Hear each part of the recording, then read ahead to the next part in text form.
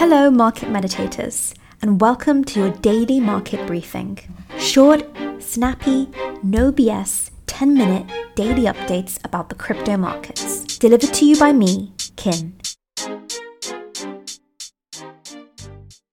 Markets have been trading with little or lack of conviction today because there is a big event coming up in just a few hours that is going to be very important for the cryptocurrency markets, and all investors and traders are looking out for that event. At the end of today's call, I'm going to tell you what that event is and how you can interpret that event, not just today but in the future, because this event happens once a month and routinely on the first Friday of the month, and it always has an impact on the cryptocurrency market, so it's a good tool to have in your fundamental analysis toolkit. So beginning with our analysis then of the one-day BTC chart, as mentioned, there's been lack of conviction and overall trading conditions are pretty neutral because investors are nervously awaiting what is going to happen when that data point is released today and probably want to make a move in the markets based on the information that that data point will provide them. But more on that at the end of the call. In terms of Ethereum, of course, Ethereum has reverted its trend, especially on the one day, of outperforming BTC. The merge is one of the most important experiments in the blockchain community that has ever happened.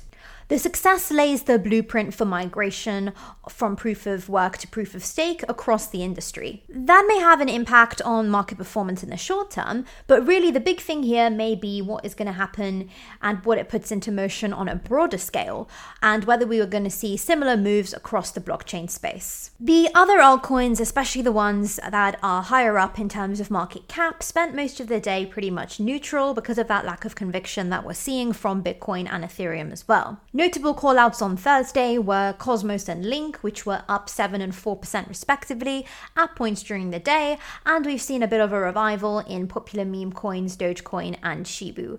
They were also up at points during the day. Now that we've gotten up to speed with the markets, it's time for the top 3 headlines in the news until we can then talk about the big event that is breaking today. The Celsius saga continues. Yesterday, a hearing took place 3 hours where future guidance was established for future decisions, but some have voiced their displeasure that the proceedings resulted in little significance. The hearing took place just after Celsius's legal team filed a motion requesting the authority to enable withdrawals for some accounts. The request will not be settled until October the 6th. Celsius has identified assets in their earn and borrow programs as belonging to the estate, but is yet to complete the necessary steps to provide this clarity for other funds. Celsius tweeted, "While today's motion, which will be considered at a later hearing, would apply only to a certain group of customers, we are preparing to address matters related to all customers as we move ahead."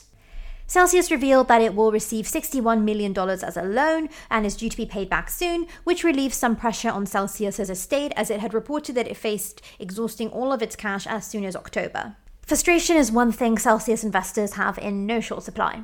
Litigation can be a time-consuming process, but at least forward progress continues to be made. Our next headline looks at the Layer 2 network optimism. If you had used the DEX between August 2021 and September the 1st, you may qualify for an equally distributed airdrop. According to 1inch, there are 45,000 wallets who have used the DEX on Optimism. 28,000 of those wallets used it for the majority of their transactions on the Layer 2 network. The only wallets ineligible for the airdrop are those participated in a Cybele attack. The airdrop is running a little late as it was actually scheduled for September 1st, but was delayed and will occur in a few days according to the announcement. Now, if you didn't qualify for this airdrop, it is nothing to be worried about. In fact, if you head over to marketmeditations.io, you'll see that yesterday we did a whole feature on optimistic opportunities that have yet to issue an airdrop, and you can catch up with a lot of other Layer 2 networks there. Our final headline before we go on to the big event that is occurring today is regarding a very live, breaking, and important story. Digital currency company Tether wants the judge presiding over a class action suit against it to remove the law firm Roche Friedman from the case, a request that if granted could weaken the suit against the stablecoin giant.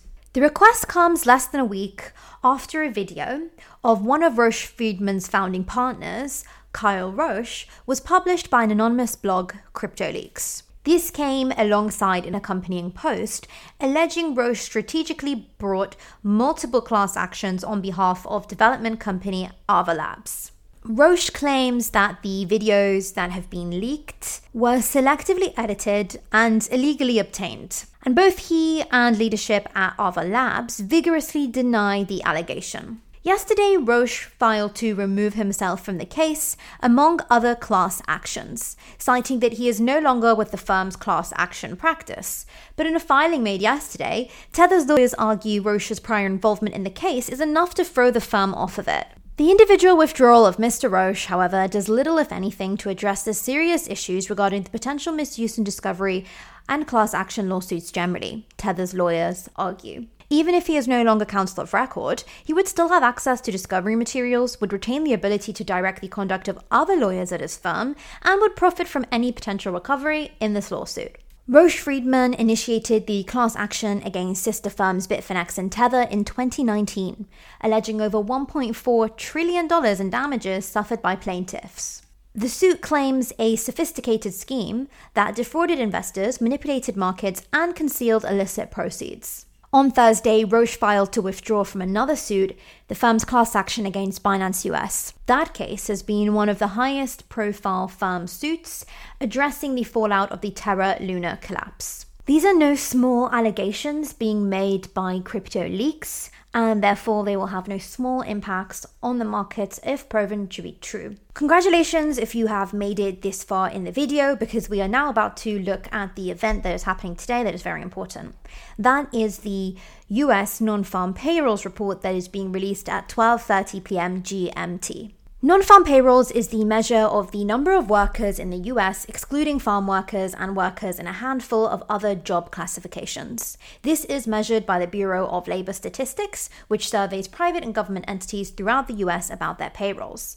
The BLS reports the non-farm payrolls number to the public on a monthly basis on the first Friday of the month through the closely followed Employment Situation Report. Current predictions are for a 5.3% increase on average hourly earnings year on year compared to 5.2% in July. The unemployment rate is anticipated to stay flat at 3.5%, and the non-farm payroll number is expected to come in much lower than the previous report at 300,000 compared to 528,000 in July. So to return to what we said at the beginning of the call, the markets are at a bit of a standstill at the moment because non-farm payrolls are going to be established and they're going to reveal critical US jobs data that may help determine the scale of the impending Federal Reserve rate hike. Once largely ignored by the cryptocurrency markets, the report has gained prominence this year as it reveals the state of the labor market and wage growth in the world's largest economy, and helps the Fed determine the amount of liquidity tightening, or how much to withdraw from the economy needed to cool inflation. The tighter the labor market, the stickier inflation and the more pro-tightening or hawkish the Fed will be. Risk assets, including cryptocurrencies, are addicted to cheap liquidity and have taken a beating this year, mainly because of the Fed's interest rate hike cycle. This year, the central bank has raised rates by 225 basis points, where a basis point is just 1/100th of a percentage point. The figure for August, which as mentioned is scheduled for release at 12:30 p.m. GMT, could help determine whether the Fed will deliver a third 75 basis point increase later this month or opt for a smaller 50 basis point move. The probability of a 75 basis point hike now is very strongly priced in, and there's a high degree of certainty. With a high degree of certainty about an event in the market comes the high possibility of volatility if anything comes through to question that certainty, i.e. if we see a sizable miss in the jobs data today. If you are a regular listener to these calls, you'll know that a 50 basis point hike, the least likely scenario, is the better one for the cryptocurrency markets. So, what scenario do we need to see the crypto positive scenario, the 50 basis point hike, look more likely? Anything between 250,000 to 300,000 will be more positive for the cryptocurrency markets. Conversely, anything above 350,000 will be more likely to favor that less good for the cryptocurrency markets 75 basis point hike at the next FOMC meeting. Admittedly, this does sound counterintuitive.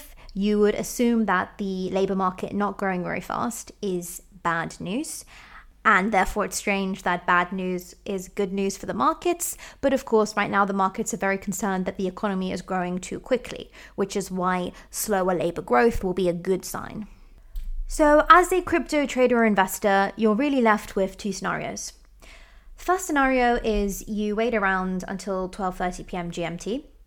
You see what the data says. Then you spend a couple hours researching the data. Spend the weekend researching how it's going to impact cryptocurrency prices. All in all, about a 5 or 6 hour exercise. Or you can simply tune into the Monday call for 10 minutes, where we will go over exactly what happened and exactly what it means for the crypto markets. That is the end of today's call. I will be back on Monday as discussed to have a full update on the non-farm payrolls report, what it means for crypto, and any other important events that happened on the weekend. Thank you for tuning into this call. Adios, meditating amigos.